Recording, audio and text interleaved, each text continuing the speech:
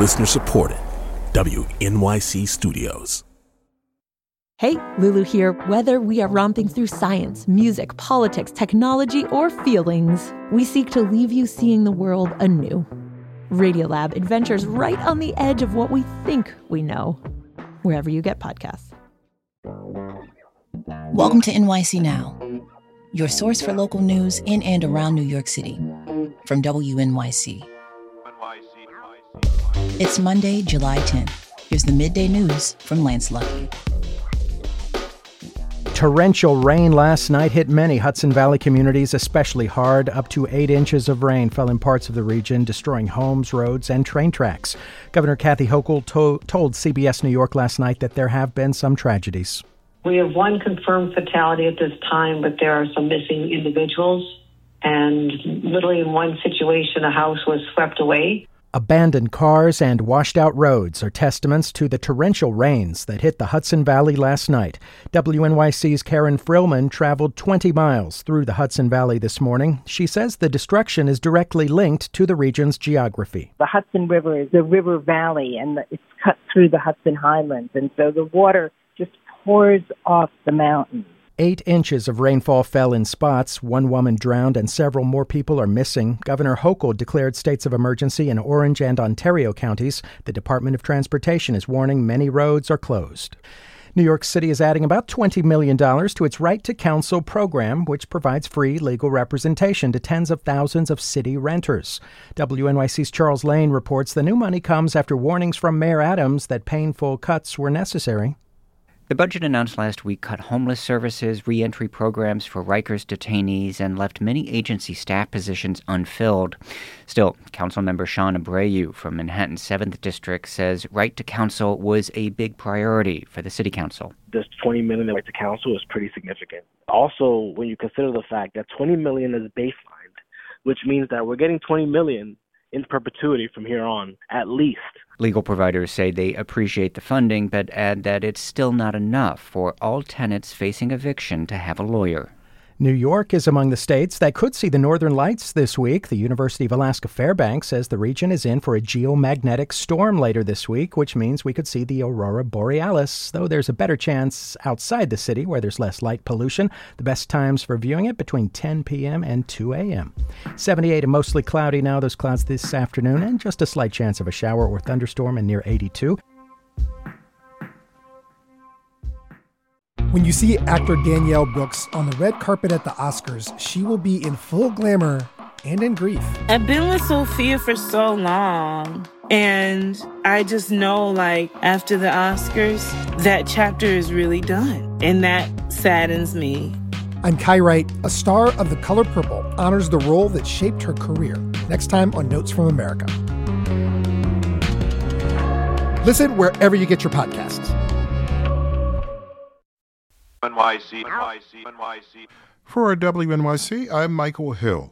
Ballroom culture has a long history in New York City. It arose among black and queer drag crowds who packed underground clubs in the 1960s. It's changed and grown since then, pushing its way into the mainstream. But ballroom still provides a safe space for the LGBTQ plus community, and provided you know where to look and that you can stay up late enough. Here's WNYC's Precious Fondren. It's a little past 1:30 a.m. on a Tuesday night at $3 Bill, a bar in Bushwick, Brooklyn. And honestly, I'm struggling to keep my eyes open. That's not the case for the hundreds of people around me. The energized crowd, many wearing their best black skirts, colorful mesh shirts, and bikini tops, are waiting for the night's main event. As each performer struts the center stage, they twist and turn their hands, legs, and heads, contorting their bodies to remain on beat with the thumping dance music. Their dance style is commonly known as voguing, a highly stylized dance that hit the mainstream in the 90s. As the performers spin, dip, and twirl, the crowd erupts for the people with the most impressive moves.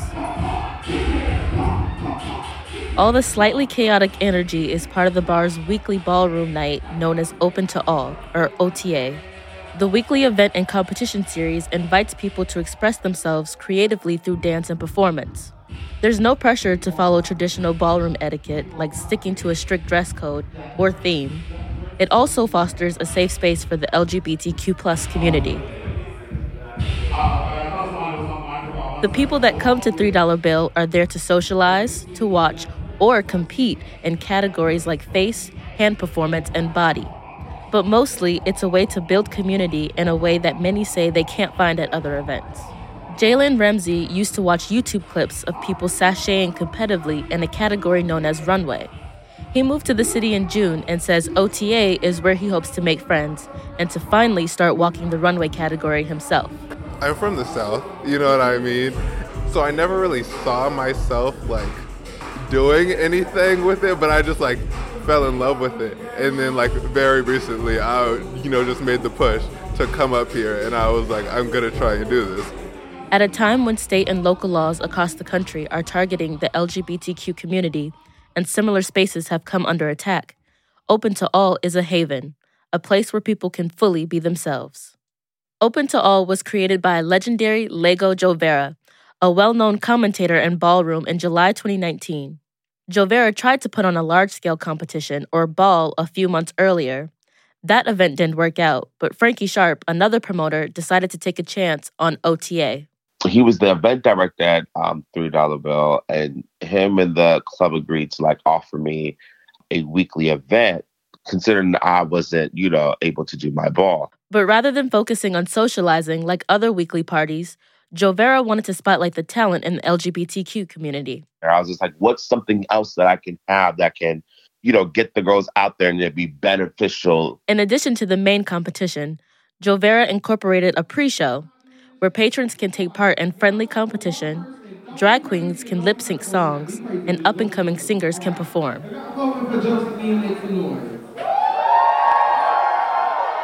Icon Bugs has performed in the ballroom scene for over 20 years.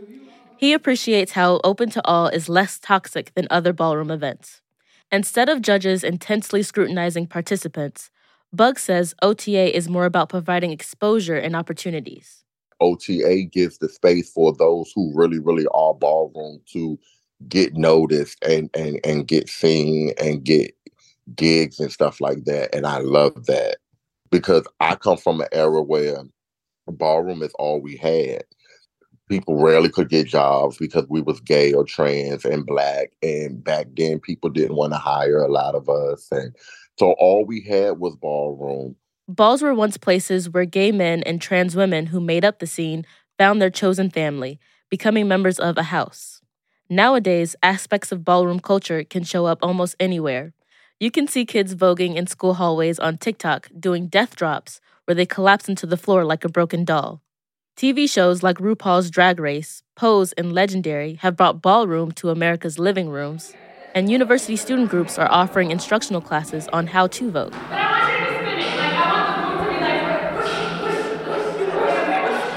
The ballroom scene many people know now began to take shape in the late 1960s after New York drag queen Crystal LaBeija walked out of a drag pageant. She comes in third place. She thought she should have come in first place. She walks off stage in protest. And she does this interesting soliloquy, kind of reading the girl that she won, reading the system. Michael Robertson is a professor at the New School Eugene Lane College and teaches a class on the history of voguing. He says at the time of LaBeija's exit, most drag pageant participants were white. LaBeija argued that the judges were racist towards Black performers. Her outburst was captured in the 1968 documentary, The Queen.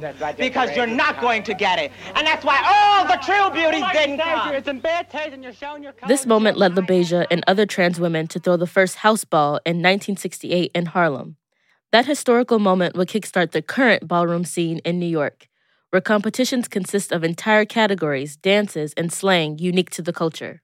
In 1990, two major works put a spotlight on voguing in the ballroom scene. Paris is Burning, a documentary about ball culture among the Black and Latino community in New York, and Madonna's hit single, Vogue.